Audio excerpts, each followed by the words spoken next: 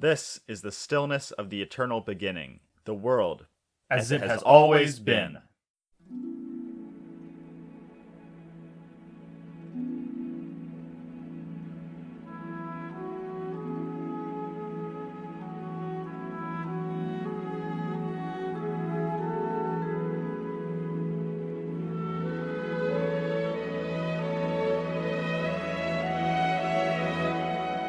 Welcome to the Indiana Jones universe, the podcast that explores the incredible adventures of the world's greatest globe-trotting archaeologist, Indiana Jones. Each episode is a casual and somewhat humorous, opinionated conversation with a slightly sophisticated analytical study of the expanded universe content from the Indiana Jones franchise.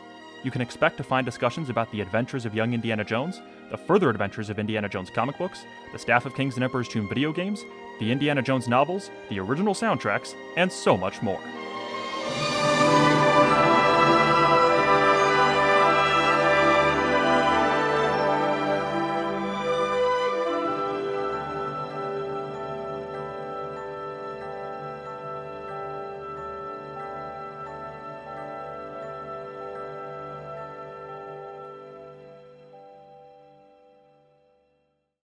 Hello, everybody, and welcome back to another episode of the Indiana Jones Universe podcast.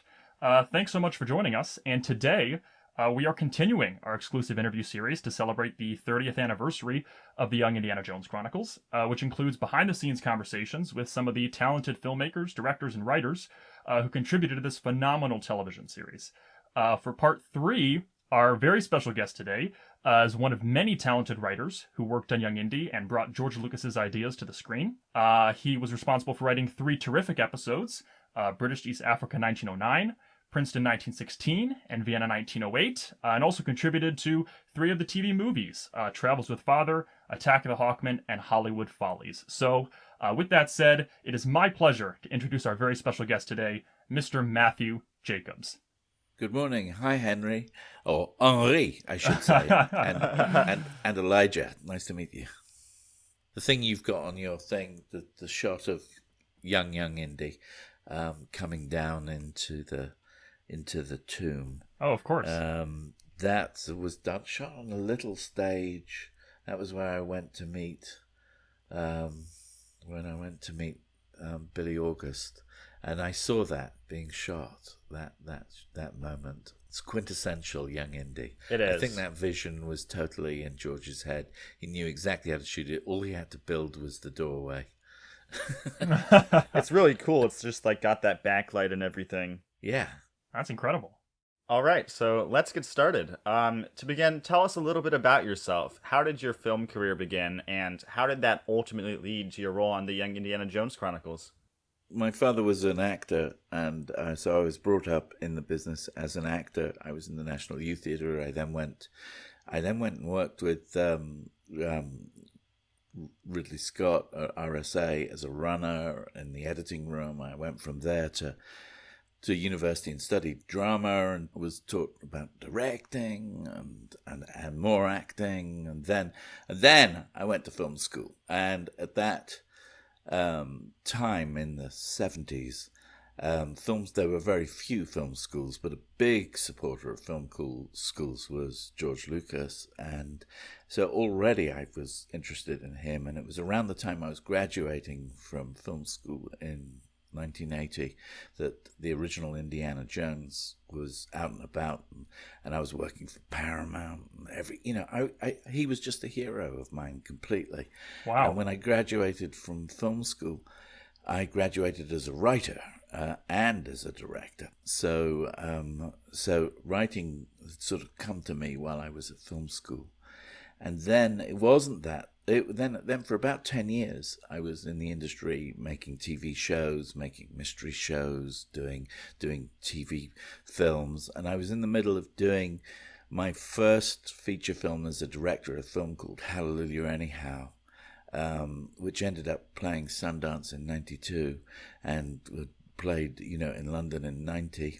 I'd been over to the States a couple of times with a few projects like Paper House and things like that, and I was just starting to have an American agent at ICM. And I was in the middle of shooting I get a call from my agent, Sue Rogers, saying, "Oh, they've asked to meet you for this Young Indy, this educational series that George Lucas is doing." And so I was pretty bowled over. They want writer directors, because George's original intent was for the writers to direct the shows, his very first intent. And it was and that was why half of us were really directors as well. So Hales was a sort of dramaturge at the Royal Court Theatre and was also a very good director. Obviously, Frank Darabont had just started directing. Hensley wanted to direct. I was already directing. But we were also, and he kind of wanted half the team to be British, because a lot of it was sort of set in Europe and around the place, and the other half to be Americans. Anyway, I got this call at lunchtime, and I went back onto the set for this film, Hallelujah Anyhow, going, I'm going to be making an Indiana Jones thing. And I thought, this is really strange. And my DP was a wonderful guy. And he was, oh, well, we better shoot an action sequence then. Yes, let's do that. Come on. And then, obviously, I had to go for an interview. It wasn't like an offer. I had to go and meet George. And Rick, obviously, knew my work, because Rick had been involved with British television. So I went to meet him at the St. James Club, and I can't tell you what it was like sharing a tiny, tiny elevator with George Lucas and Rick. And I was sort of squished in there. I was about as nervous as a man could be. And then when we started talking, I talked about how I really, really loved American Graffiti, and how I felt that American Graffiti, when I was at drama school, we'd been inspired by American Graffiti to do a sort of Mods and Rockers version of Midsummer Night's Dream, and I thought American Graffiti was a little like Midsummer Night's Dream, and he was fascinated by that, and so we kind of hit it off.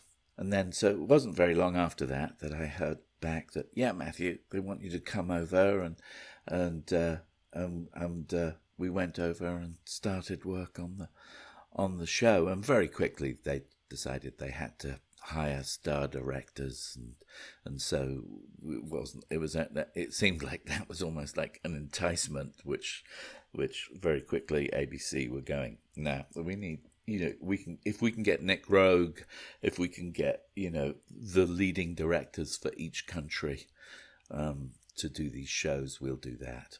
And I was perfectly happy with that, because, it was amazing. It was such an amazing experience making this show, because you got to work with, not only did you get to work with George, but you got to work with brilliant directors. And George was very inclusive of, most shows, writers can be marginalized, especially in the early 90s and late 80s.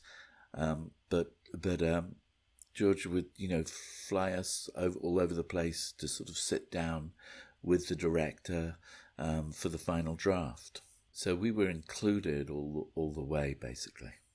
Well, it's interesting that you should mention Ridley Scott, because Simon Windsor actually mentioned him as well. I think he worked with him for a little while. But sounds like to me like your initial conversations with George Lucas and Rick McCallum went really well. But how well did your own creative vision align with their ideas?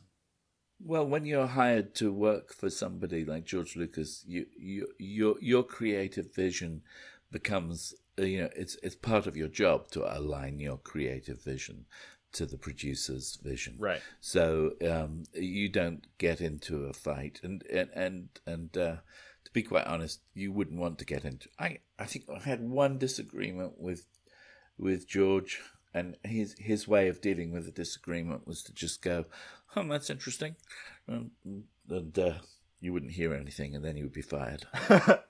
But I wasn't fired. But it would be. He doesn't. He's not a sort of combative person, I don't think, in my experience. He doesn't need to be. I mean, when somebody's that strong of a producer and filmmaker.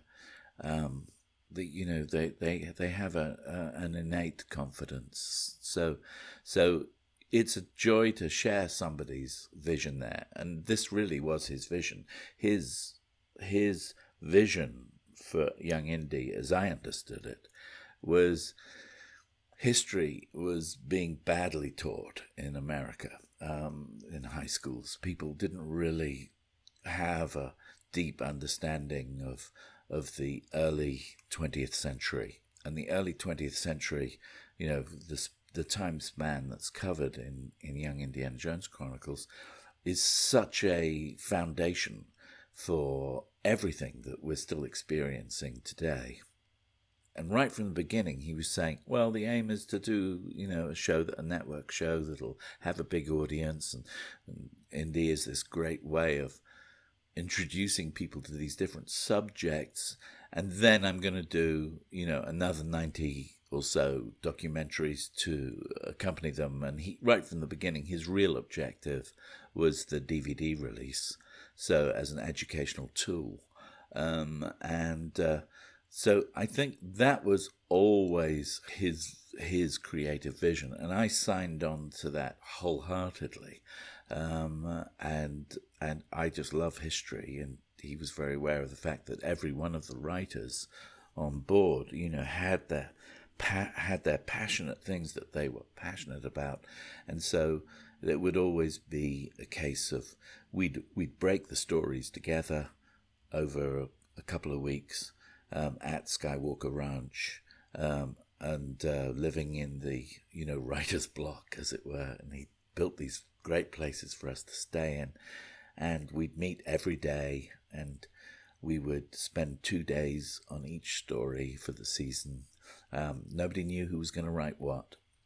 Then at the end of that, at the end of going through the season of maybe 15 shows or something, whatever it was, they'd say, okay, choose one that you definitely want to write, and choose another one that you think you'd be great at, or you think that you think.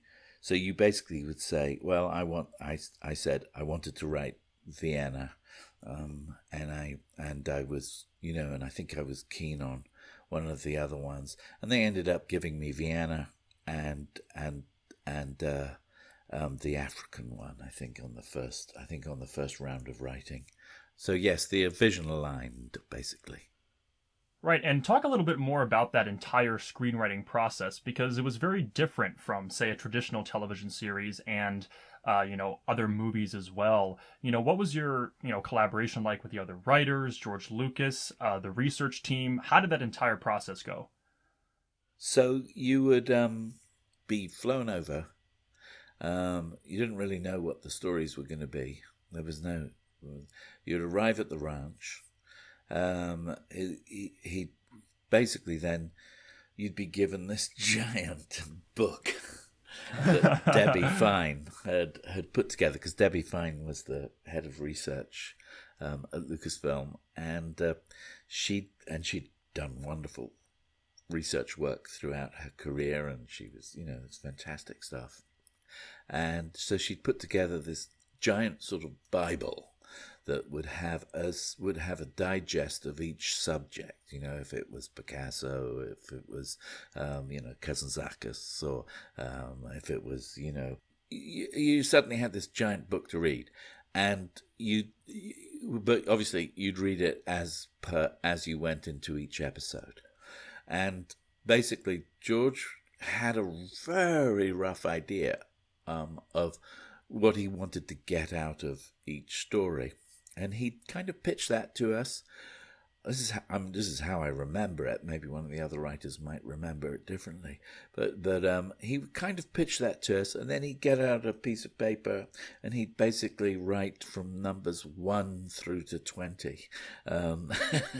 He said, "Well, this is how I want it to begin," and so we'd know that. We'd know that on the initial show, we were doing 1 hour TV shows, and they were all 1 hour TV shows. It was a later thing to shove them together into features. So for example, the Hollywood Follies my show was a completely separate hour about Indy and and Jack Ford, and Jonathan Hales had written a completely separate show about Indy and von Stroheim. Dang. And so they were different shows. And then later on, we came back when we realized we were going to have to combine some of them into features. We came back and did a separate pass where we combined them. We worked out things like Attack of the Hawkmen was the most complex. And then when they tried to do it, that's why you end up with Ben Burt taking writing credit as well. But in terms of process, basically, he'd sit down and he'd say, "Okay, this is an hour, and I'm going to 20 beats, and we know that there are like 3 commercial breaks or whatever, and we'd start in roughly mapping out what was going to happen. Normally, we always knew that the first quarter, if you like, of the story was going to be setting up whatever it was that was drawing Indy, be him the older Young Indy or the younger Young Indy, into the situation and the story, and that would go right up to the sort of midpoint where whatever crisis or whatever twist was that took you into the third act, not the third act, the third quarter of it, would happen. The third quarter would always be the bit where we'd go deep into whatever the subject was. So, for example, in Vienna, where he's with Freud, Jung, and Adler, the whole of that third quarter is one scene, is the scene, where Indy is basically trying to find out the meaning of love and gets 4 definitions, gets, the Freudian one, which is, it's all about sex, and gets Jung, it's all about archetypes, gets Adler, it's all about, the structures within society, and gets his dad, where it's a sort of medieval vision of romance,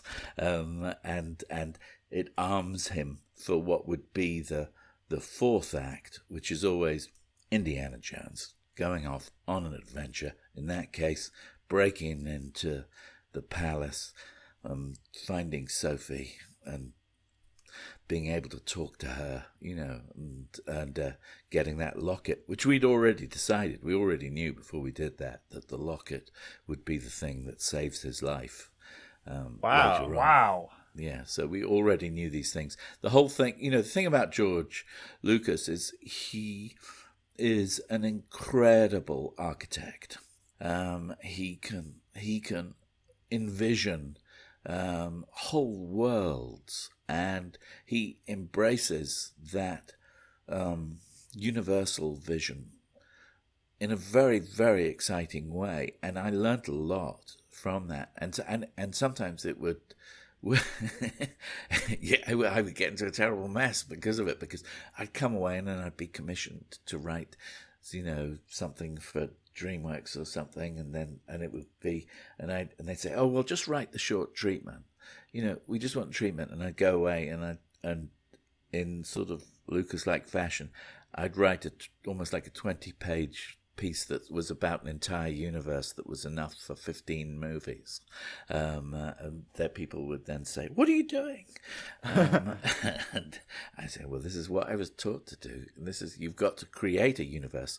And he had that in his mind, I think, when he was starting Young Indy. And a lot of it, I think,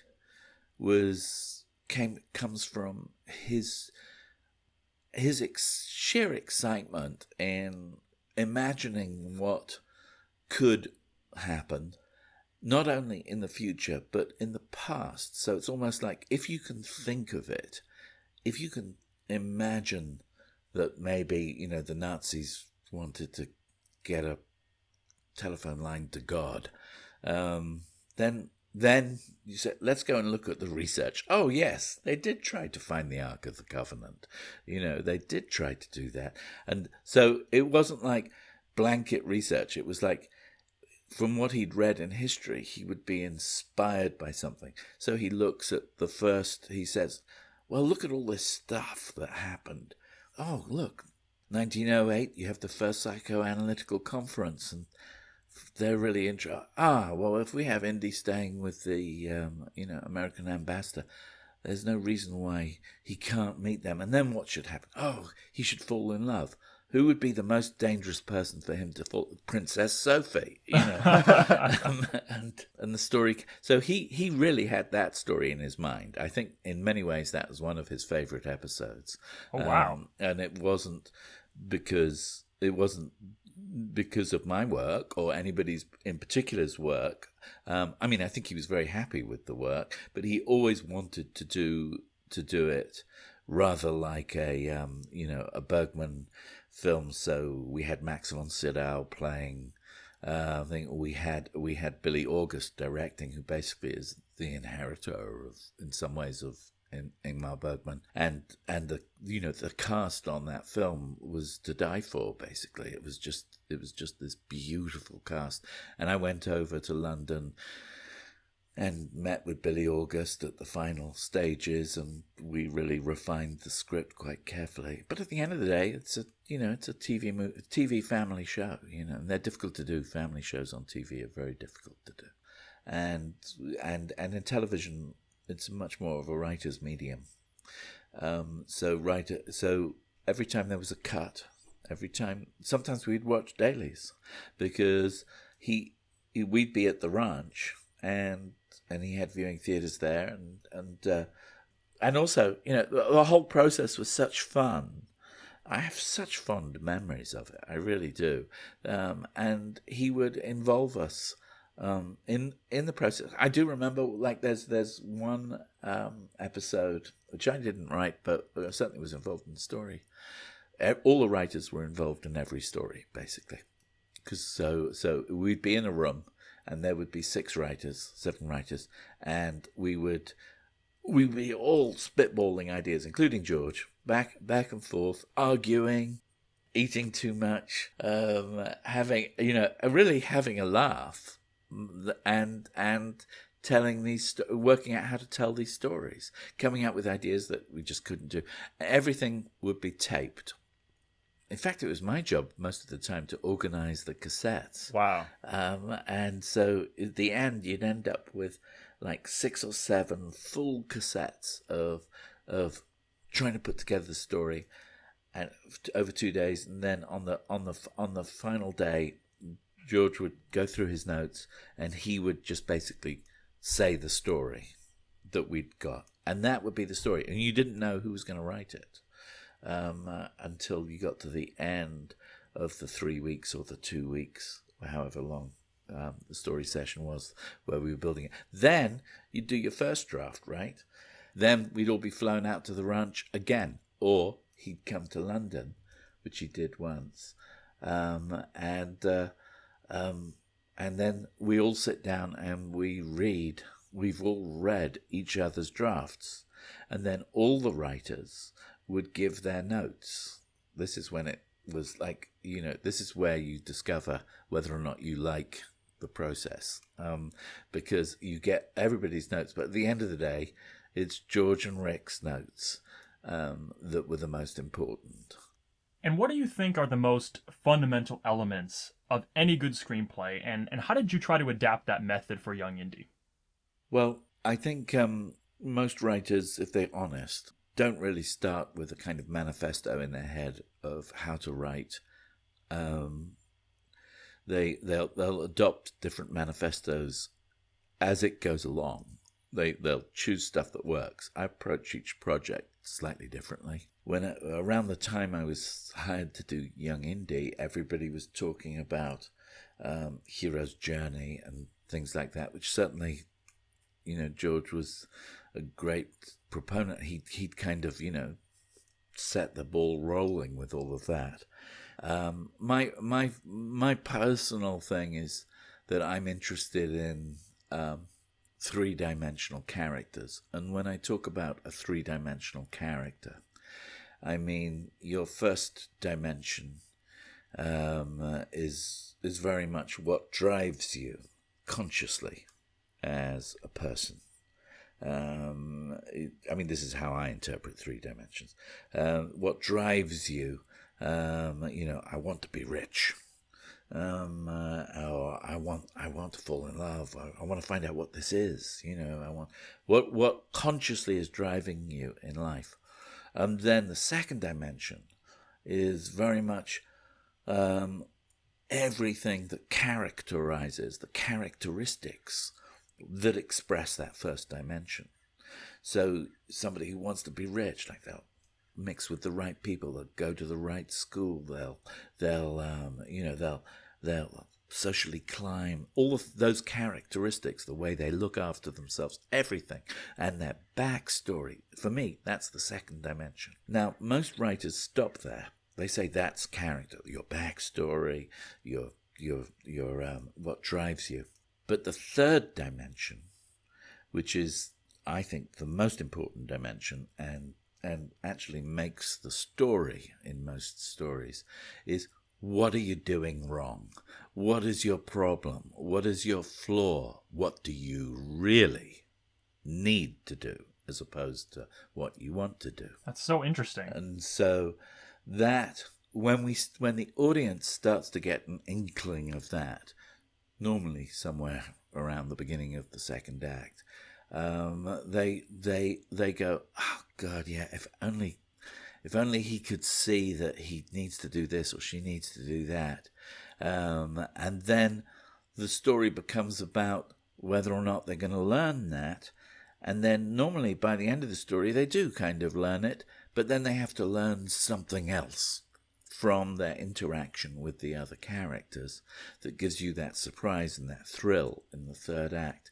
So, I mean, I can articulate this so much better than I could when I was working on Young Indy. Well, because so many years have passed since then, and since then I taught screenwriting, at lots of universities and things. So I've continued writing and I've continued making movies, but I've become very interested in teaching. And George was a tremendous support for me when I made that transition, and I started teaching at University of Texas at Austin and things like that. And he wrote letters of encouragement so that I could get those jobs. Wow. So it was, so if you like the process of, or how I thought story, how those basic tenets of what makes a story great. For me, what makes a story great is, what is the character arc? How does the character change or not change? If the character succeeds in changing, normally that's a happy ending. If the character doesn't, then it's kind of a tragedy. And they're both perfectly valid. Normally the happy ending is the more commercial, but the sad endings are just as important and just as commercial in their own way. And I think George was very aware of the hero's journey, and he would, so the business of people learning stuff as they progress through their story, which is very much part of the hero's journey. The whole of Young Indiana Jones was sort of built on that. It was built on Indy would really learn something. Yeah, it's a really great inspirational show. It's like Tintin. Yes, and Tintin is quite close in spirit to Young Indy. It is. It really is. Because Tintin was always, getting involved in something, and as a child, those comic books, the graphic novels, really. Tintin goes to the moon, Tintin does this, Tintin does that. And as you did it, it woke you up to, oh, this is space travel. Oh, this is this piece of history, or this piece of that. And then you go and look it up. And that was the aim behind, Young Indy. The aim behind Young Indy was that, people would watch a show about, Kazantzakis, and who nobody knows who that guy is. But then after watching the show, maybe they'd go and read The Last Temptation of Christ, or find out about philosophy, without being preachy, it had very similar objectives, I think, to Tintin. It's one of the shows that I am most proud of having been involved with, and certainly most proud of having worked with all those great other writers and the directors. I have very fond memories of it. I love the way you're talking about three-dimensional characters. That's a really interesting way of thinking about it. And as a writer, do you ever put like a little bit of yourself into the characters? I think you have to.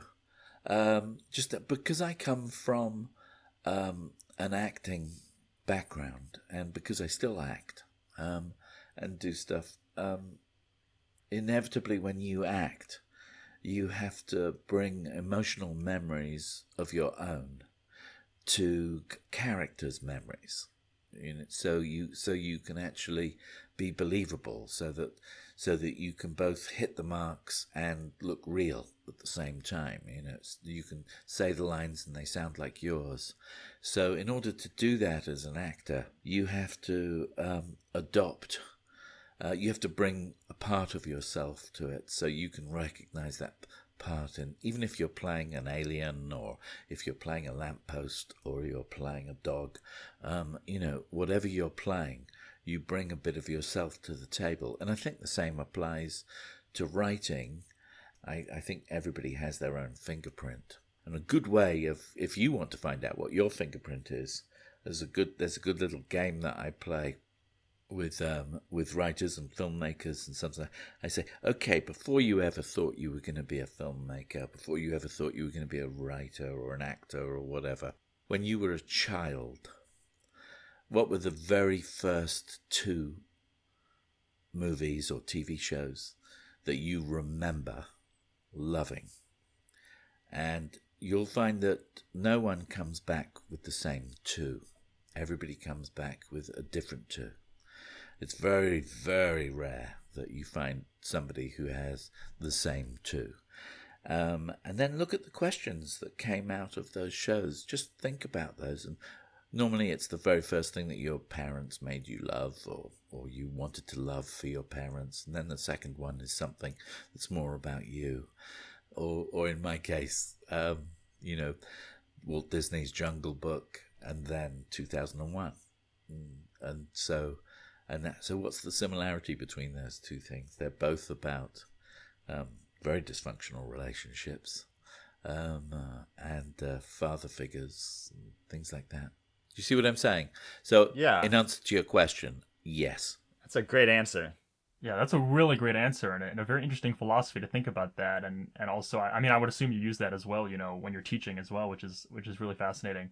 Oh yeah, it's the first class. The first class, no matter what I'm teaching, is what's your fingerprint. And it's entertaining because it's a way of students getting to know each other, because we'll run the trailer for whatever they've talked about. We'll run 2 trailers and then we'll discuss that. Do you see what I mean? And normally in a trailer is very clear about what's driving each thing. And it can be very touching for people, because they suddenly go, the connection between those 2 things. Of course, I didn't realize that. And then they realize, and then I say, well, there you go. There's your third dimension. But let's start talking about some of these episodes in order here. The first one you worked on was British East Africa 1909, which is now also known as the first part of Passion for Life. What do you think is important about like the theme of friendship in your filmmaking, and how did you try to communicate that, through the relationship between Indy and Meadow? I think what was important under that, and I think the thing that George was going for as well, is that as a child, it's easier to make friends with people than it is when you're an adult. So the sort of wisdom of innocence, if you like, and I think that's comes. I think that's the best part of it, is the build of his relationship. Which was, them basically trying to overcome their linguistic differences, and him learning about the ecological, consequences. Basically, learning some very modern lessons about ecology and about, it got nominated for oh my gosh, the Environmental Media Award. Really? And we lost to an LA Law episode, but it was, for me, it was George couldn't go to the award ceremony, so I was sent with my wife to go to it, and we sat at the Paramount table. And it's the first time I'd ever really been at an American awards ceremony. Everybody sits around, being very polite. We were with the people from Frasier and God knows what. And then as soon as they've realized that you're not going to win, they're gone. And there's a terrible moment when you think, we might win. And it's being presented by, Michael Keaton and all of that. And it was, so in the middle of all of that, it was like somehow the message gets lost, but it doesn't really, because we haven't really learnt. We're about to destroy our planet. Nothing much has happened since the 90s in terms of making things better, in terms of action, and I think that's really what mankind kind of messes things up. Yeah, there's a scene where Roosevelt says that mankind has the power to destroy the wilderness, and that must never be allowed to happen. And I saw that today, and I was just thinking about how it is being allowed to happen, and it's continuing to happen, and we're just seeing it get worse, which is terrible. We haven't really learned the lesson. Exactly. His philosophy was more like, we should make a park. Right. He didn't understand the big picture. He didn't really get the big picture. And in some ways, Indiana Jones's philosophy was, it just belongs in a museum. Isn't right on either. Yeah. I think you really successfully convey Indy's talent for language skills. So what about this language barrier did you feel was important to articulate to the audience? And, did you ever work with a translator to learn these languages? No, when you write something in another language, you normally write it in your language, and then you have a little parenthesis that comes under or beside the character's name, where it says in German or in thing like that. And then you write it in English, and then obviously later on, when it's in production, you will have a German actor, you will have a translator. They'll rewrite it they'll say that they'll do it in German or whatever, and then it'll have the subtitles, which will be the dialogue that you wrote. And so that's really, I didn't have to become a linguist, but obviously you do learn. You're just as I was talking about before, it's that second dimension of the character. You know what I mean? What's driving Meadow? What's driving Indy? Why are they talking to each other? They need a friend. They need to get away from the adults. Do you know what I mean? Want to go and have some fun. And the things that people say to each other are always because they want to communicate something, or enthusiasm, which I think in that particular case was the idea of two boys who are the same age and being able to share similar things. They come from such different backgrounds, but they're both excited about seeing this deer or this gazelle or this. They're both excited about that, and then of course you have the characters come out, like we see Indy being afraid of a snake. Yeah, and one of the things I love about this show that I think is very, very interesting, and a great example of the attention to detail that you and all of the other writers had is, even though this was such an educational show, there's so many great moments where we have callbacks to the films, or we see these characteristics develop. You know, for example, when he's afraid of snakes that first time before the events in Last Crusade, or a small scene that I think was actually cut from the DVD version where Indy's father meets his friend Medlicott, and they have the Genius of the Restoration college greeting, right? Yes. And so, you know, was paying tribute to some of those iconic characteristics from the films really important to you in this series? I think it was important to all of us. I think if you suddenly get hired to write something where the previous movies had been like, you know, these big hits, you sit down to write it and you think, oh, what am I going to put on the stereo as I'm writing? Oh, I know. Dun, dun, dun, dun, dun, dun, dun. And so, oh, I should get this right. You're suddenly enjoying being within a franchise that you've always loved. I had the same experience with Doctor Who, with Lassie, you know, with other kind of franchise things that I ended up doing. And, you know, another great aspect of this episode, too, is, you know, you talked about this a little bit earlier, is, you know, we learn so much about Roosevelt and his genuine interest in ecological preservation. And, you know, I like these, you know, relationships and moments with these historical figures, because I think it shows us as an audience that even someone as famous as Teddy Roosevelt is capable of learning his own lesson at the end. Yes. Right? So how did you approach, you know, all of these sort of relationships with historical figures, and then this fictitious character and adventurer like Indy himself?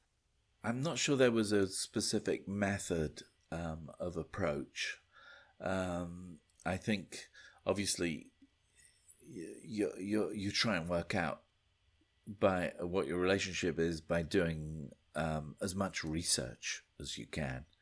I mean, a lot of it is the method, I suppose, is research. Is basically this is where Debbie Fine was wonderful, you know, and this is where we'd have lots of discussions, you know, with the other writers as well. You know, it's like Jonathan Hales is a very wise man, and so he could say, well, of course, you know, sort of, you know, T.E. Lawrence was really into young boys. We shouldn't do this, maybe, George. You know, and it was and then it was like, no, let's just ignore that.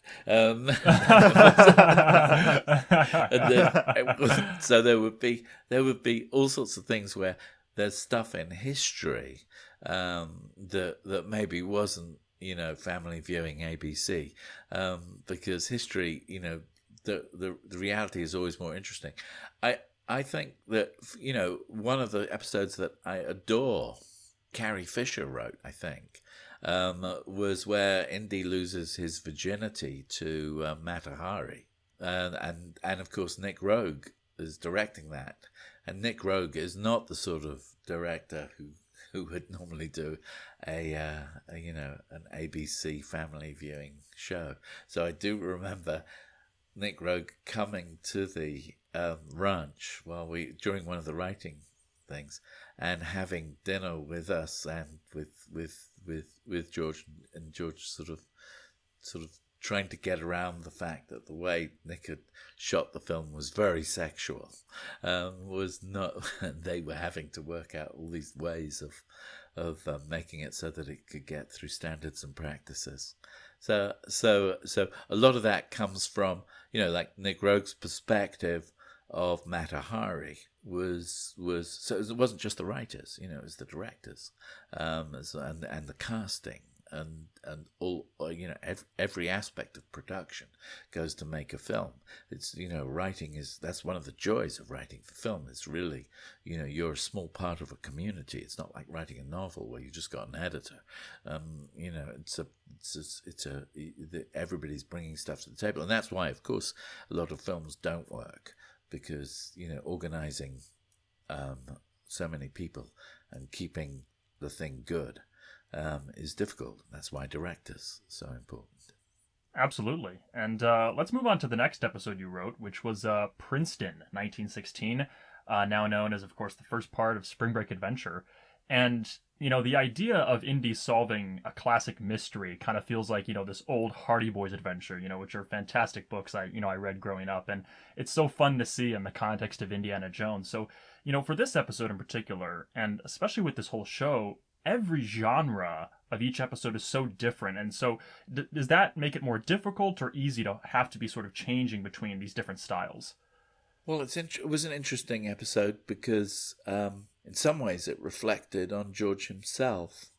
You have two characters, Edward Stratemeyer, who was running a group of writers who were busy writing, adventures, and there's that wonderful moment where Indy talks about Tutankhamun and things like that, and then as he's leaving, Edward Stratemeyer goes open the door to the room full of writers. Boys, I've had a great idea. I love that part. Yeah. And that was that. So it's sort of ownership of ideas, the way in which capitalism will often promote one person, like Edison. Edison similarly, I've had a great idea, and he steals somebody's idea, So it's there's all that business of appropriation by means of basically, capitalism. I own you. I own what you think. That for me was one of the most interesting aspects of Princeton. I mean, there was the sort of wholesome kind of. Joe Johnston caught it really well. He's really good director, and he caught it really well. That sort of wholesome kind of Americana. What's the name of that great illustrator was almost a Nazi, I think. God, those wonderful photographic, sorry, it's just gone from my mind. It will come. Please cut that out. It will come in a moment. Anyway, who does pictures of, a cop at an ice cream stall with a kid on the hand. Do you know what I mean? And it's just that sort of, dogs chasing fire engines. Yeah. The idea was, here is Indy before he goes off on any of his adventures. He's basically an innocent, but he's still very, very, very kind of sort of in awe of I think to a degree because of his experiences as a younger Indy, and he's still very sort of, there's a wisdom he has which attracts the girlfriend in that story. But I do remember that the bookends were with George Hall were tremendous fun. With the big wheel truck, the two of them, and it was about cars, and George is in love with cars, and obviously if you look at graffiti and you look at Star Wars and you look at any of these things, you can see his love of cars, and so that was very much there. Also, again, another ecological thing, which was that, yes, Edison had developed an electric car, and this was the truth, and this was the thing where Debbie Fine was so great. It was like Edison had developed the electric car. We could have had electric cars right from the get-go. Yeah. But the gas companies didn't make sure that didn't happen. That's part of the story. So Indy's thinking that the sabotage is all Germans, and submarines and things like that. But it's not. It's the gas company.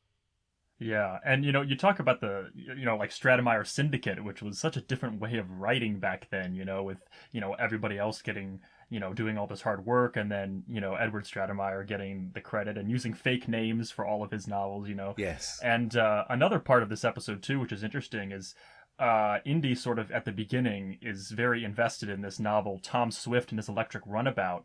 Why did you decide to include that dialogue from the novel and use it as sort of this voiceover? You even show the book too, which is very interesting.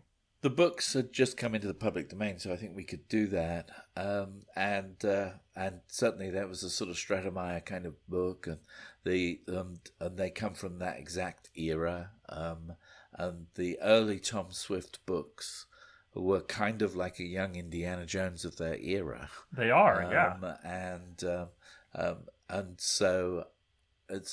And at that time, actually, I was being hired to write. I got commissioned to write a feature film. Never got made, but it was a deal.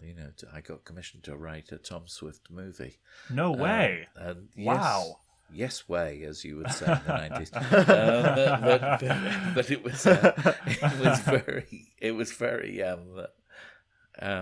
So Tom Swift was a kind of a big thing, and it also captured the idea of the sort of 50-cent novel.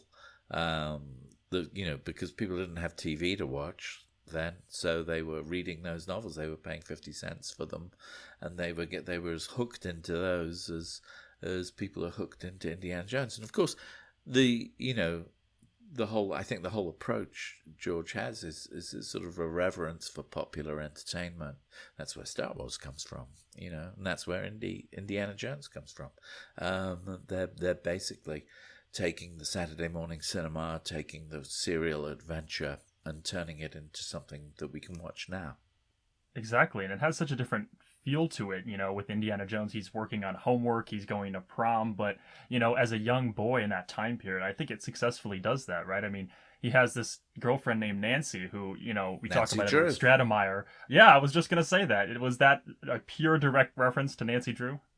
Yes, but it was in the story. I mean, all the story, it's most of the story points were developed by all of us, all the writers, and George. So when you look at any one story, it's not. I can't really say it's completely mine. Right. It's a combination of mostly George and then and certainly all of those writers. Selbo, Rosemary Ann Sisson's amazing writer. She passed away not that long ago, but she sort of, she'd written Upstairs, Downstairs. She was like the sort of queen of etiquette over, when she came to America, they didn't put her on an airplane. She came over on the QE2 and gave lectures about her books and things. And she'd arrive and sit there in the corner of the writer's room, like to sort of, oh no, they wouldn't say that to each other. They'd say this, and she'd get that right. And then Hensley, of course, Jonathan Hensley went on to become a really great, sort of action adventure writer, and he wrote things like Armageddon and all of those big movies, and he directs action movies. So he wrote most of the First World War stuff, and Darabont, has this sort of very sort of intellectual approach, and my favorite episode he wrote was with Schweitzer. I love that episode. Yeah, I mean, it's great because we had this turning point that we had to sort of embrace in the film. I mean, this is what I'm saying. It's just like there's a sort of communal ownership amongst all the writers of the stories, and then the fact that you were privileged enough to be asked to write something would be because George and Rick thought, well, Frank's going to be the person who's going to do the Schweitzer. He's really smart. Matthew isn't smart enough to write that one, and so we'll give him the one about the little children learning how to talk to each other. So it's kind of like that. What can you say? I guess it's kind of like what you were saying about who gets ownership over it. But the setup and payoff of this episode, I think it works really well because you sort of establish Dr. Thompson. He's more of an ally than a foe. He's like there at their dinner table, and it really disguises his involvement in stealing the battery plans. Yes. Yeah, and however, I think there's some clear foreshadowing in this episode, concerning the electric car and the oil companies, and, along with Dr. Thompson's complaining about Edison getting the credit for his inventions. So I guess, how do you go about knowing how much foreshadowing to use without it being too obvious? So that's a really good question. And when I say it's a really good question, what I mean is I don't know the answer. Really, I don't think there's a technique. I think when foreshadowing becomes too obvious, like it becomes an exposition dump, as they say. So you'll have, I don't know, Do you guys remember? Do you guys remember a movie called Wayne's World? You sound like old Indy right there. That's right. Yeah. So Wayne's World is like, like he'll stop and the limo driver will get out and say, every day I come here and I do this and I do that and I do that. And then, they look at the camera. Why did he tell me all of that? We'll find out later. So you have to watch out for foreshadowing being like exposition dumps, just getting a pile of information that the audience goes, oh yeah, I'd better remember that because we're going to be using it later. So you don't want it to feel like that. You want to feel like it comes, that it comes naturally from the story. Somebody has to, how you deal with exposition or foreshadowing or anything like that is it has to be done on a kind of need to know basis. Like we really need to know this to get on to the next point in the story. So certainly when you're laying the groundwork for a mystery, you have to almost think backwards from the solution to the mystery, and you have to take stuff out so that the audience keeps asking questions. And you know this when you sit and you watch a TV show with your mother, your brother, or somebody's uncle or aunt, and they keep on asking questions all the way through the show. Why is he doing that?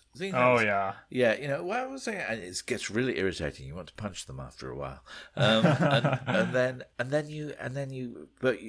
as a writer, you realize that those questions are your lifeblood. Right. Those questions that the audience is asking the screen, normally in their head.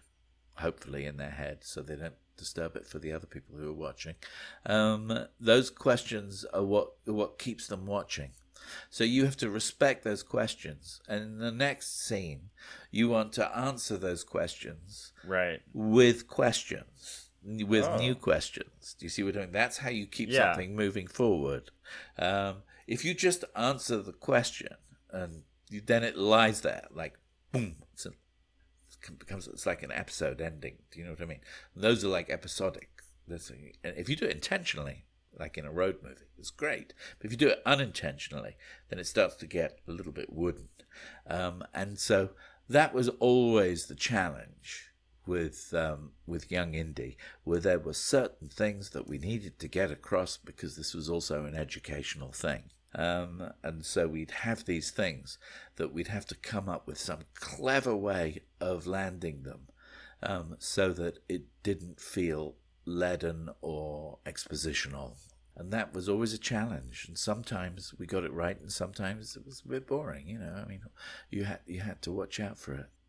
Well, let's move on to the next episode, which is Vienna 1908, also known as the first half of Perils of Cupid. And I know we touched on this a little bit earlier with the different philosophers and their ideas about love. So I guess, what did you want to establish about Indy and the theme of love in this episode, I guess, from his perspective? It really just had to be about love. I mean, Vienna in that era was... And I know this was really George's thing, I think when he was starting the show, he had this episode kind of mapped out in his mind already. He knew that it would be, start with Indy looking at Klimt's painting The Kiss, and this is a little boy who he's 10 years old, however old he is, and he's waking up to the idea of love. Now, of course, he's waking up to the idea of love in the town where Freud is being almost put in jail for saying that children can love and be as sexually driven as adults. And then it's still a controversial thing for people to say, but Freud was saying it then. So it was a fascinating episode to do from that point of view. And of course, the first person Indy asks about this is his Miss Seymour, and Miss Seymour sort of gets him into poetry, and so she shows him, sort of here are these beautiful expressions of that, and he gets a crush. He has a crush on Sophie. She's riding a horse. He's riding a horse. There are horses there. I mean, it was a minefield, but it was also a fun. It could have been one of the cheesiest episodes ever, but because it had Billy August directing it, it didn't sort of become too sappy. Bits of it are sappy, but it didn't become too sappy. Do you know what I mean? He still gave it a lovely edge, which I really appreciate. I really appreciated that. I was so relieved, because it's a dangerous, it's difficult to have on American TV a little boy going, "What is love?" And then people go, "Love is," and so the challenge with that was the third act, which I took, the third quarter, the educational part, where we had that wonderful dinner party scene, which I talked about before. Let's talk a little bit more about the poetry that Miss Seymour was having Indy read. Was it you or maybe George Lucas get inspired to include the poem "Love's Philosophy" in the episode? I think it was me. I can't be sure. I can't remember. To be honest, I can't. Obviously, Debbie would come with a bunch of poems, and then obviously I think probably it might have been Jonathan Hales who suggested that poem, but at a certain point you get overloaded by research, so I think I popped out and I bought one of those Philosophy for Dummies books, and because I thought, well, what are the bare essentials that really people need to know? Especially when I was doing the philosophy one, but with psychiatry, and it was a similar thing. I almost needed to simplify all the different approaches to the connection between romance, sex, and psychiatry, and all of those things, because this is it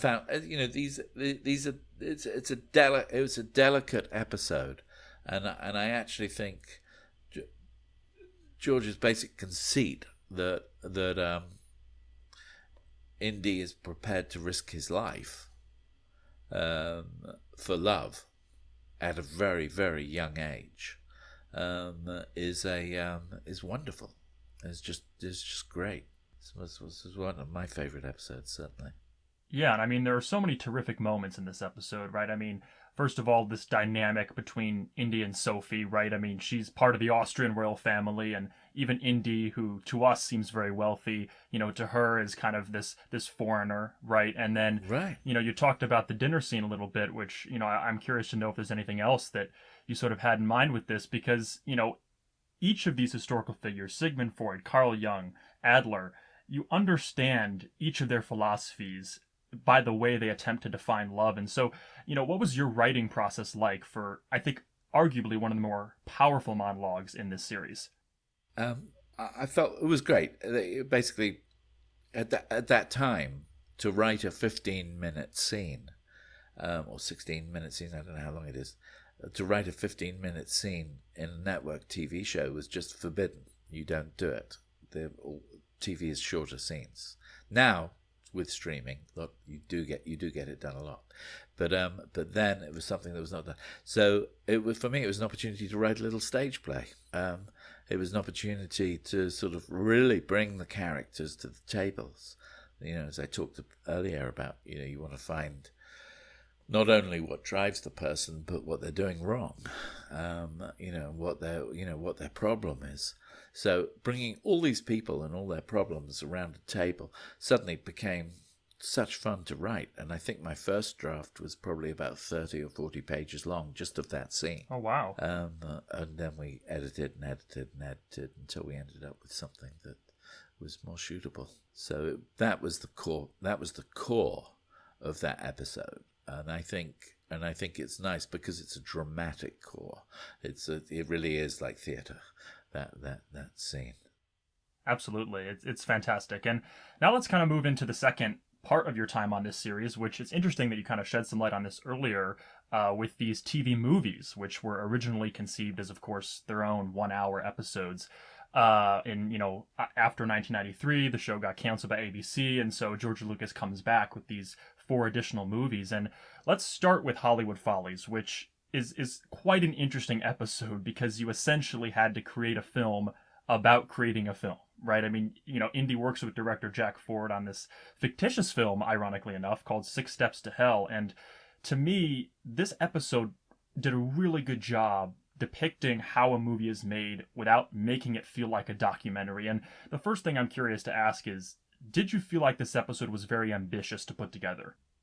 I think it was. I was so happy to get that episode to write. I can't even tell you. It was like one of my. It was. I think it was one of the ones I said I have to write this, the Jack Ford one, because there's so much to learn from that filmmaker, and also the contrast between Ford and von Stroheim. The idea of putting those 2 stories next to each other. I think it's one of the more efficient,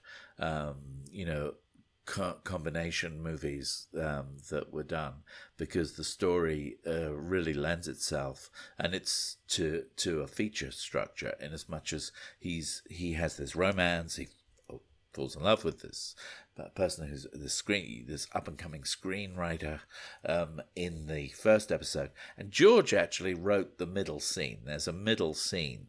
That is where he has an argument to stay with her in Santa Monica or wherever she is, and they have this argument about you can see it because there's even a line like she says, "I'm not some piece of merchandising." Only George would write that, I think. So it was like, and I'm sitting there going, yeah, I wouldn't write this scene, but he definitely would write this scene. And so they have that argument there, and then she's hanging out with Tony, and he's going to have to go on location and shoot with Jack Ford, and of course the whole thing about a film about filmmaking is, and I'm pretty much a kind of gestalt kind of filmmaker. I know how to do most of the jobs on making a film. Maybe I don't know how to operate a camera. I mean, I could give it a go, but I've certainly directed, written, acted, done most of the jobs. So and at that point, I think when we were writing that, I'd been hired to do Lassie for Lorne Michaels, and I was I was on the Paramount lot, which is where Lorne Michaels' company was based, and I had that experience of being kind of almost under the Hollywood sign in a bungalow at night with the joy of writing a movie.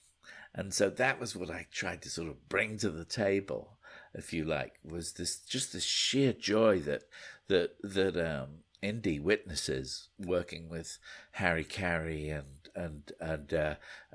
John Ford, Jack Ford, as they try and fix this awful script, that they 6 Steps to Hell by Alphonse Stutters, and so there's a lot of comedy involved. I mean, here's the thing: is Foolish Wives survives, obviously, because it was this massive film, but at the same time, Jack Ford was churning out these 2-reelers, which he was sometimes doing as 5-reelers, and most of them have been lost. They just don't exist anymore. Yeah. So in true Indiana Jones tradition, if they've been lost, why couldn't there be one where they did that stunt for the first time? Which, of course, later on, George lifted that stunt from Stagecoach. I asked, can I go down, because they were filming just outside of LA, and it was around the time, I think, of the Northridge earthquake. There was a big earthquake, and we'd just moved over there, and I wanted to take my children, my 2 sons, to see it being filmed, just a couple of days of it. And we went to see there were two sequences. There's a sequence where Indy basically does the stagecoach stunt, and another sequence later on where they're deciding whether or not to do the stunt. Another sequence where he's having lunch after he's been humiliated as an actor, and then finally the little campfire scene where the actors make fun of him, and tell him how to deal with the romance that's going on in his life, and in a very John Ford kind of way. And so they were very sweet scenes, and the boys were little, and it was just such a nice atmosphere. I've got these lovely photos of the boys with Sean and with the cowboys who all came in, and they really liked them. And my older son would do this thing of throwing stones, because he was at that age. I think he was 7 or 8, just throwing stones. And Sean liked that, and he said, "Okay, I'm going to do that the next scene." So you see this scene where he's throwing a stone, which helps establish how steep the hill is for the stunt. Whoa. So my oldest son was so proud, because he got this, he had inadvertently given Sean this sort of acting idea. And then later on, at the end of the day, Sean really did do a lot of his own stunts. Yeah. In that sequence, that sort of stagecoach sequence, he's meant to ride up alongside an out-of-control stagecoach. Not stagecoach, carriage or whatever it is. It's being pulled by a set of 4 horses. And he's meant to jump from his horse onto one of the horses that's on the runaway carriage. Now, in any sane world, you wouldn't let your lead actor do that stunt. Right. but these were relatively low budget, and he was into it, and he did it himself. And so as a result, Michael Schultz was sort of saying, anybody who's got a camera or anybody who's got a video camera, we don't care. We want you to film this, because we want this from as many angles as possible. This might be the last time that we see Sean. So the boys were very proudly working my little video camera, taking shots of the stunt from a distance. Obviously, totally unusable. I think I can't remember. But that's my memory of having the most fun on a Young Indy set. I didn't get to see a lot of them. Most, I think you've been talking to the directors. The show went on for quite a time, where it became people's lives. Right. So it was a big thing. But yeah, no, that's my memory. My bit of that show starts when they sit down with John Ford when the Mickey Finney has failed, and that was where my episode started, and then from there on, it's like go for one, studio executive one day, go for the next, So there again, a lot of the John Ford stuff is there. There's equally a sort of lovely commentary in that film, the difference between the sort of auteur artistic kind of filmmaker like von Stroheim, who is totally so much smarter than anybody around there. Do you know what I mean? Completely outsmarts Indy, and Indy can't get him under control. There's no way, and he gets fired. And you'll notice that the person, after they go to the stage to shut him down, and they find, oh my God, von Stroheim's gone. There's only one person there who's sweeping the stage, and he's called George. That's hilarious. Well, one of the interesting things about this episode, too, that I like is, I think you all had the chance, and especially you being a writer, to kind of, put a little bit of yourself and also, your role as a screenwriter into the film. Like Claire as a character, I'm sure was very relatable for you as well. And, some of these other characters and Jack Ford coming back, Harry Carey, they get this script, which is horrible. It was assigned to them. And so they create their own. So it accurately displays it in that way, I think. Yeah, she talks about how exciting it is to write and make films. She tries to educate Indy as to why it's such a wonderful world. Yeah, absolutely. Another interesting aspect of this episode too is the inclusion of Wyatt Earp and this more very traditional sort of Western tropes and all of those elements. What exactly were you trying to do with that aspect of the episode as well? It's kind of interesting. It's come into play recently. Is that my dad was in a Doctor Who episode called The Gunfighters, where he played Doc Holliday, and Doctor Who ends up in, and that was in 1966. He'd done that, and of course I was kind of fascinated by the fact that Universal Studios are really quite close to where the old cowboys used to hang out. And in fact, it's true that Wyatt Earp was around, and Wyatt Earp did give advice, on movies. And so that, and also it meant that I could have so much fun writing a scene, a barroom scene, where Indiana Jones, who do you want to see you? Yeah. Here for Wyatt Earp. Who shall I say is here? Indiana Jones. Okay. And you don't often get the chance to write really good fun like that. And then you have the gunfire scene where, he's saying, if you really want to, kill somebody, you need a rifle.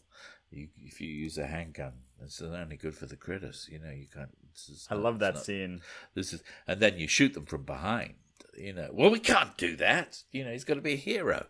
And then we come up with well, maybe he could be a good bad guy. A good bad guy. What's a good bad guy? And of course, the foundation for that is the whole foundation of the anti-hero. And so it's talking a lot about the nature of the way in which storytelling was. And you've got to imagine as well, before the advent of TV and even cinema, so before cinema, America was an amazingly literary country. People forget this. They'd sign up. People would get their novels.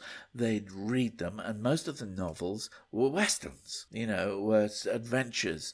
There are thousands of these great novels that were out there. It was a tradition, and people they read a lot more in the 1860s, 1870s, things like that. If you look at the amount of copies of Tom Sawyer that Mark Twain sold, and they were being read everywhere. They'd come by mail.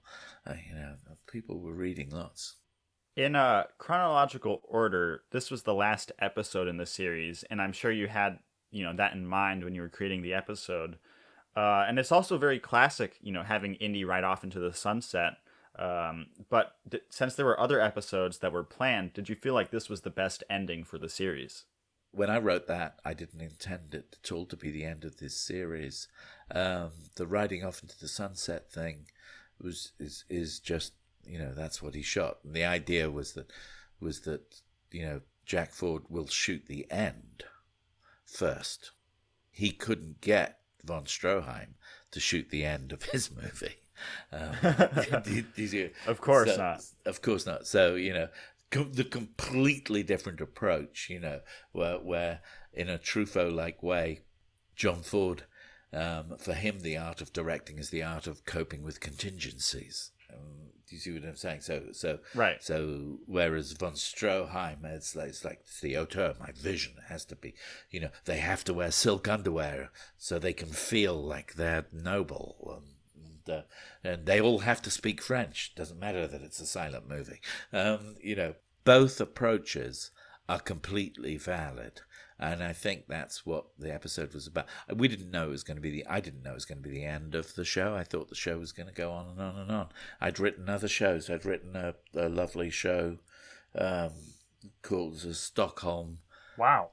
1909 was about a very popular book called The Wonderful Adventures of Niels, where Niels gets shrunk a little boy and goes off on the back of a bird and flies, a children's book, and it won the Nobel, one of the Nobel, was it the Nobel Peace Prize, or it won some big award, and he's there for that. And then he has a dream, Indy has a dream, and we see him go on a fantastic animated adventure. There were other episodes that were wonderful, like Indy hanging out with Paul Robeson as a 6-year-old or something like that, and then there were episodes that were written, and we couldn't make them, but because the show kind of didn't really, it just ended up being used in a different way, which is a kind of a precursor to the way in which stuff is done now. If you make something for the screen, it can be used in many different ways. Next, you wrote Attack of the Hawkmen, which is, a phenomenal aviation film about Indy's involvement in the Lafayette Escadrille. And this episode in particular features some remarkable supporting characters. I love how Nungesser's farce and flamboyance, it really nicely contrasts Richthofen's more menacing demeanor. Are there specific characteristics you think are essential for great villains in a film? Most important thing when you're writing a villain is a villain doesn't regard himself as a villain. A villain has to view himself as his own hero. Otherwise, you have a mustache-twirling idiot. And that's fine if you're writing Dick Dastardly and fantastic races and it's a cartoon. Go for it. Why not? Really, the thing about those guys, the Red Baron and and all of these guys, they thought they were heroes. They thought it was chivalric. Do you know what I mean? It was like they rode around on horses, and there were knights. There were knights on their wall. They saw themselves as these glorious heroes, and in some ways, the most important thing there was Indy has come from having been with Schweitzer and learning that anything that promotes life is good, anything that destroys life is bad. And he's learned that simple thing, and he's thought to himself, well, screw this. If I'm a soldier, I'm going around killing people, that's bad. So I need to stop this war. It's very simplistic. And so the only way I can stop this war is by becoming a spy. And his first job as being a spy is to go to war up against the Red Baron, and so it's sort of bad luck. It's not as pure a spying thing as when he comes to deal with Fokker in the second part of that show. I think it is my memory of that show is a little mixed up, but I do remember my part of it, which was him joining the Lafayette Escadrille and seeing the courage of these people as one by one they get killed, and he's having to photograph this, and then he gets embroiled in a major dogfight, and of course very difficult stuff to film. Ben Burtt did a fantastic job in Marin of pulling off those dogfights, and of course it's the thing that George adores is the old dogfights, the old films of those old dogfights, and it's there in Star Wars. It's a thing, and he'd take us into the office and say, "Here, I've got this film," and he's cut it together. And he was just, we would try out stuff on the ranch. We'd try out stunts or things like that so that we could help the director and say, here's the storyboard, we're going to take this shot from this movie here, this will be taken from some Paramount movie that didn't make much money, and that has a train crashing into a village. We can't afford to shoot that, we'll just use that shot, and now we need all the other shots connected with it. And we'd run around with cameras on fire engines at the ranch and horses, building up a storyboard, sometimes before the director was even hired. Wow. To sort of make sure that this was doable, because the budgets weren't very big.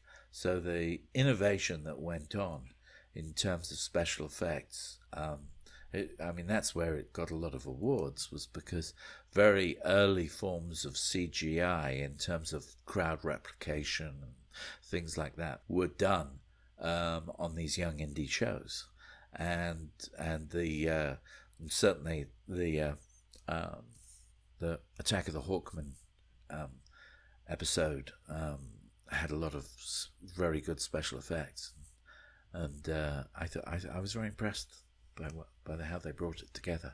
Yeah, I feel like you guys really succeeded in creating that grand sense of scale with like the effects and the stunts and, you know, the CG we're talking about, you know, with more people in the shots. And I think, you know, the tension and suspense for a lot of these action sequences is really superb. Obviously, the odds of Indy's survival is talked about a lot at the start of the episode. You know, no photographer has lasted more than a week. And we as the audience know Indy's going to survive because we've seen the movies. So how do you still write a compelling story when the outcome is, I guess, already predetermined for the audience? I think that's the problem with the show in general. It's a problem with prequels. Right. So you know, if it means the stakes have to become different. So yes, his life is at stake, but we know he's going to survive. So hopefully you make it so that what's at stake is an emotional thing, and I think in that episode, it was that he realizes he has to risk his life in many ways to honor the people who are losing their lives, and so he learns a different form of courage, whereas when he's a sort of gung-ho soldier fighting in Africa or whatever, it's, come on, charge! We'll kill as many of these people as we possibly can. Yeah, boom, kill, things like that. Something like this. Whereas, when he becomes a spy, it's not, I want to kill people, and he realizes, so the bravery is different. Does that make any sense? Yeah, it's really an evolution of his character through the series. Yes. So that's what the stakes become. The stakes become, does he manage to make the next step in his development as a character? So that's how we ended up really having to deal with the fact that it's a prequel. And I think the same applies, obviously. I know that the Star Wars prequels were not very popular, but I actually kind of like them. I really do, because I think the Star Wars prequels that he did are a good follow-on from Young Indiana Jones. There's a lot of the same people who worked on Young Indy, right? Worked on Phantom Menace and the others. Rick McCallum, a lot of the technical teams, and John Hales ended up writing, I think, episode 2,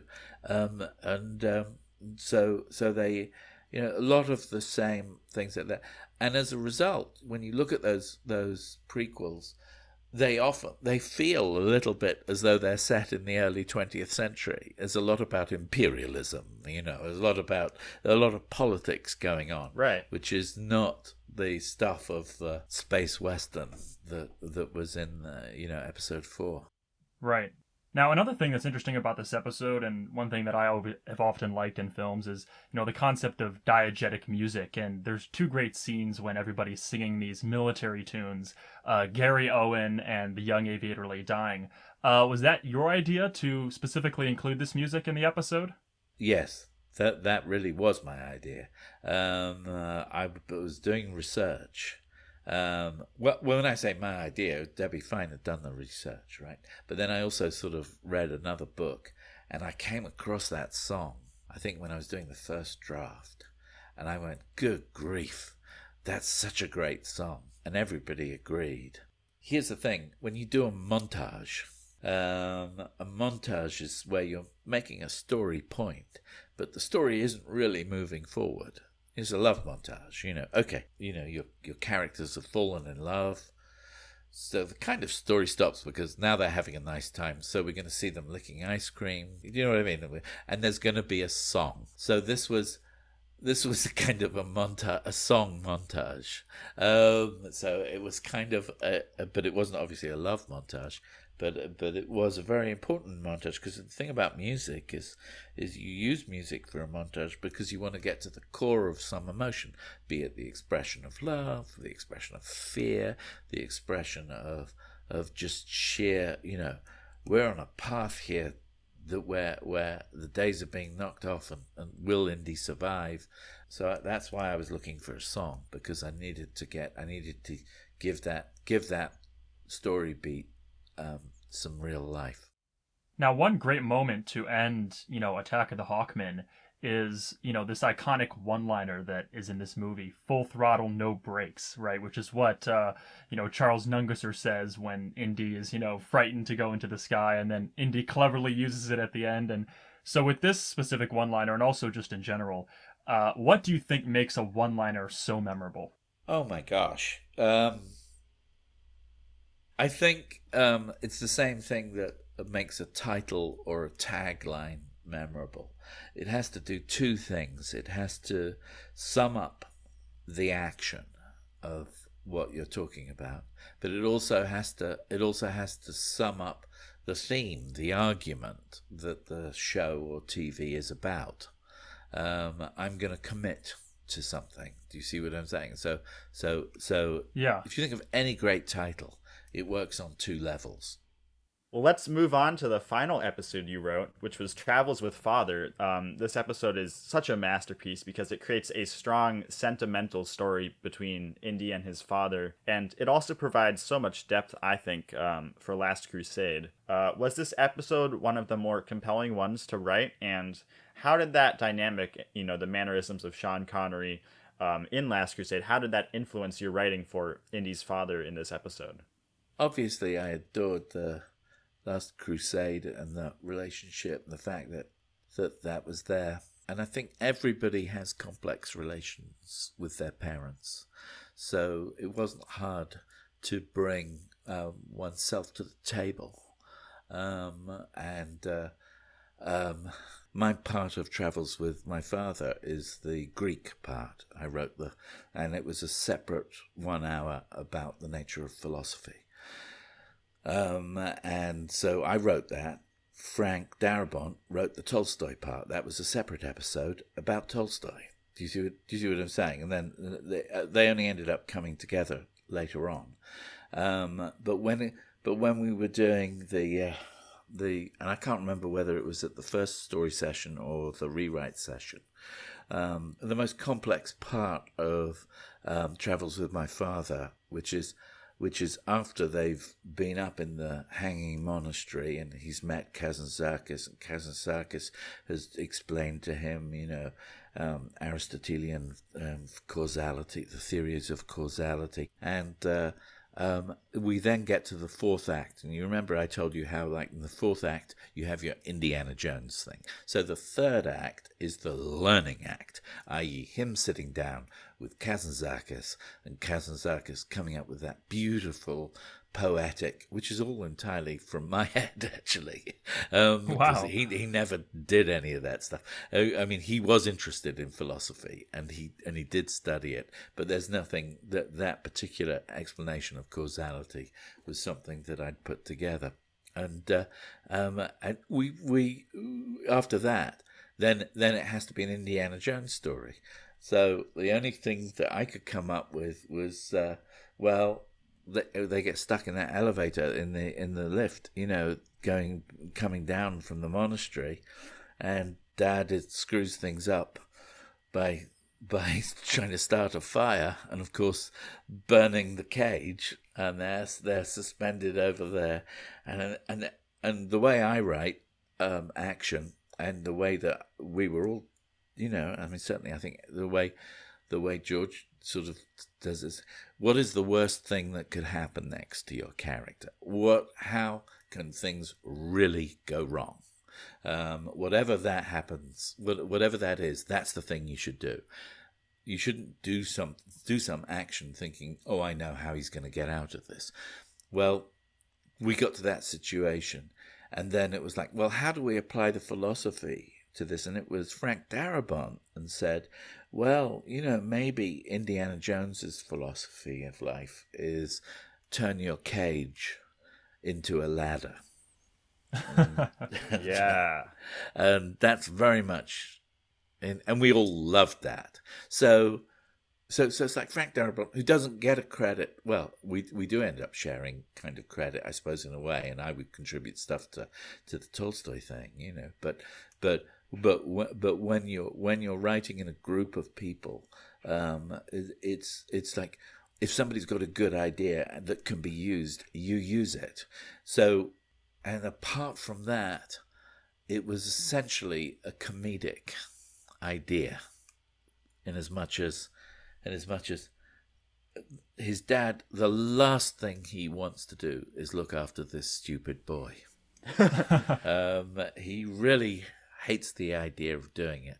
So you have the perfect road movie setup where two people who don't really want to be together have to be together, and they just goes from bad to worse. So it was writing a comedy. They get their clothes stolen from them. They Dad is doing his best to sort of demonstrate philosophical ideas and theatre and all those things. Obviously, I brought a lot of stuff that my dad. I remember when we were doing the stories, I would tell stories. When we were doing the story, I would tell. I think that's why I got the episode, really, because my dad was bipolar, and as a kid, we'd go on these incredible adventures with him, not knowing that he was bipolar.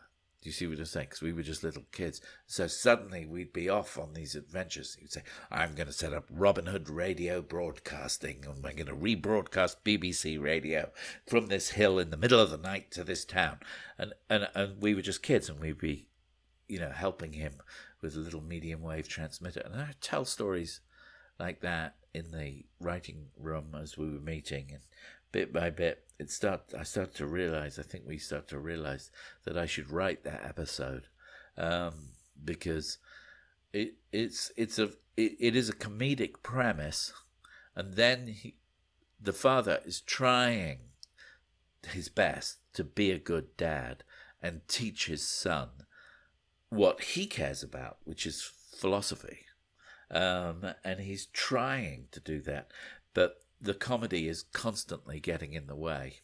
And then when he gets really irritated with Indy and says, okay, I want you to go off and explain the 4 principles of causality or whatever it is, and you really get the existential philosophy that informed sort of Aristotelian thought. And it's a very deep little bit that he does, that Kazantzakis does when he talks about, what makes the orange fall from the tree, the desire to make more oranges. What does why does this happen? And he's trying to demonstrate it to a child, and Kazantzakis can do this. Indy's dad can't really do it because his dad is lost in academia, has long since forgotten how to really talk to children or how to communicate on that level. Maybe he can talk, but then when their lives are put in danger at the end of the episode, they do have to find a common ground. Indy sees that his dad really cares for him, and I think that's the magic of that episode, is them reaching a. And in some ways, yes, it's it's total precursor for the Indiana Jones and the Last Crusade, because a similar kind of thing happens there. So we were definitely doing that, and I think the bookends that Jonathan Hales wrote for the feature version, are with Sean coming back and actually confronting his father for the first time about what he wants to do with his life. And I think that was a great way of bookending those two stories. Right, because it sort of resets it, and then Last Crusade is able to take over and bring things back into where they should be. But there's this terrific comic relief scene with Aristotle and Plato, the carriage driver and the donkey, not the philosophers. And it stirs up a whole political discussion, and it creates, I guess, to reference some of the other episodes, some incandescent rage for Henry Jones Sr. What was the purpose behind inventing this scene?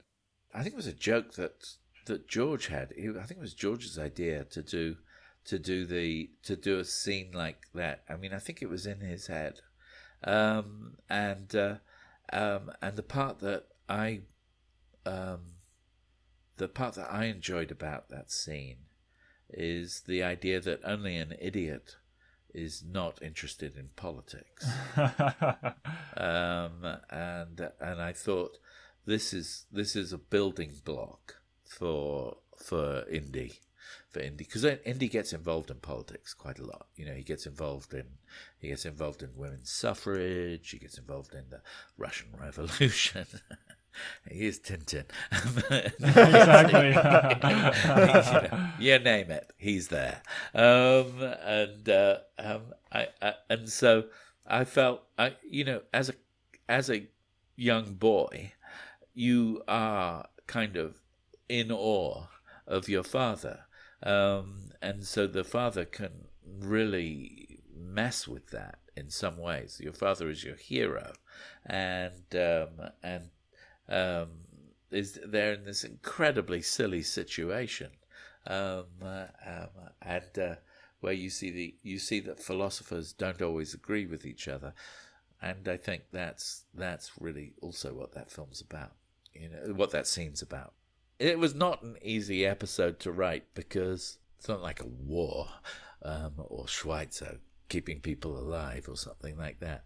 We're dealing with an academic thing, so therefore the show had to be sort of comedic, I think. And I think Deepa Mehta, who's an Indian director, she came out to Marin when I was writing when she was starting that, and she had a very she was I think in some ways the most spiritual approach to any of the episodes. She was really I had a dinner with her and we really talked about those scenes, and she was a really good director. She really was, and it's quite interesting because her direction is very different to whoever directed the Tolstoy one.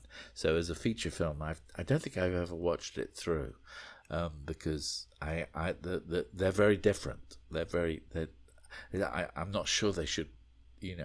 At the risk of saying it, I wouldn't put them together. Also, Darabant's writing is a little is different. It's not driven in the same way as the Greek one is.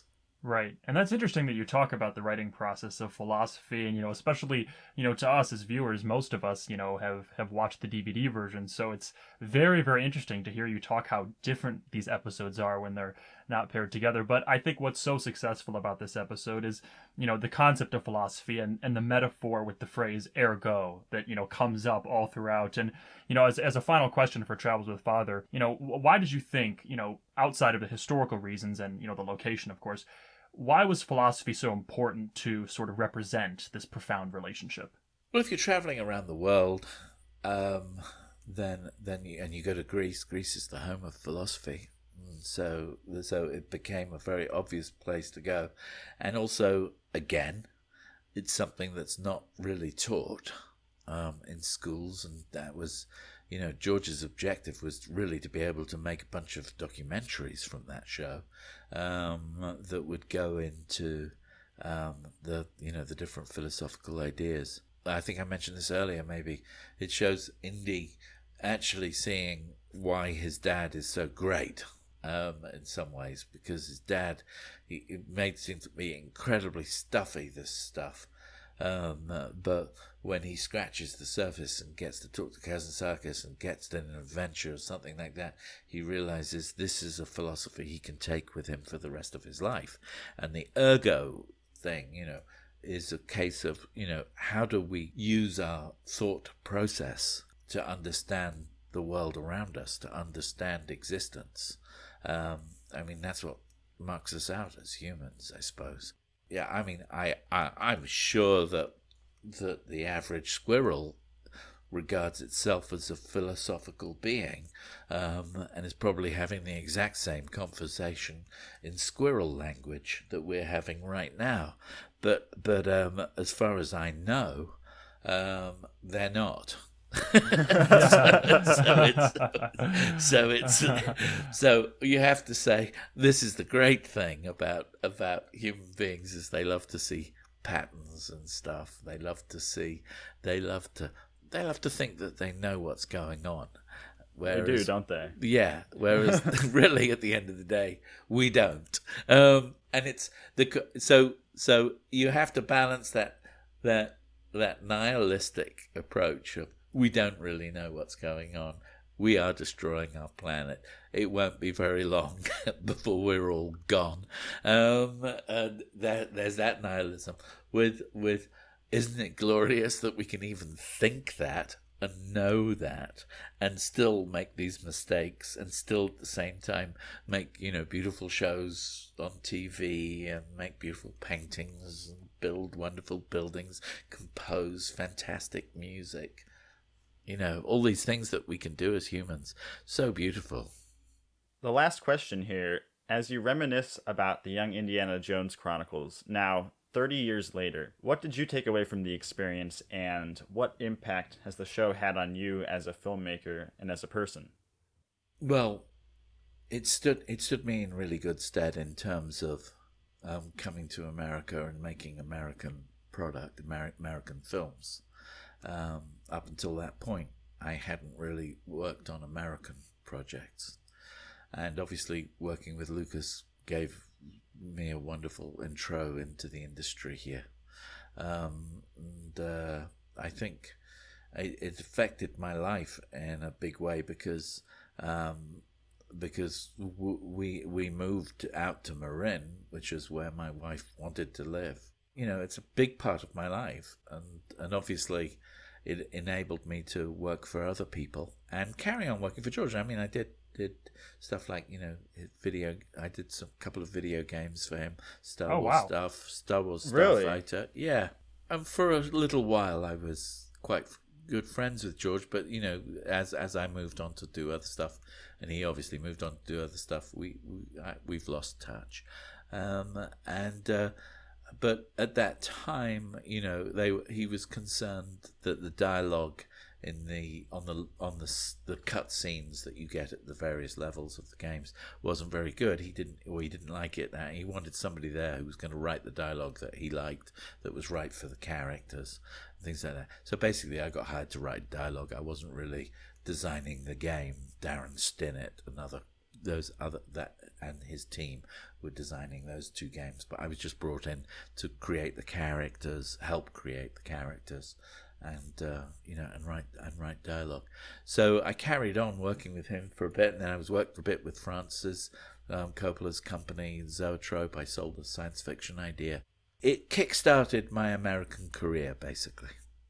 Well, Mr. Jacobs, it has been an absolute pleasure and privilege to have you join the Indiana Jones Universe podcast today. Thanks so much for sharing all these behind-the-scenes stories, and I hope you enjoyed this interview. Thank you so much for inviting me. I had no idea it would be this much fun. This is a joyous thing. I just hope you're able to edit something out of it so that it'll be a joy for people to listen to. Oh, absolutely. I think it's going to turn out very well. And with that said, that about concludes today's episode, everybody. Thank you so much for listening. And if this was your first time joining the show, make sure to subscribe to our podcast, leave a review, tell other people what you think about the show. You can also visit our website at www.theindianajonesuniverse.com and join our conversation over on Twitter. You can find us there at The Indie Universe. But thanks for joining us, everybody, and we'll see you next time. Once again, I'm Elijah. And I'm Will. And I'm Matthew Jacobs. And until next time, so long, Dr. Jones.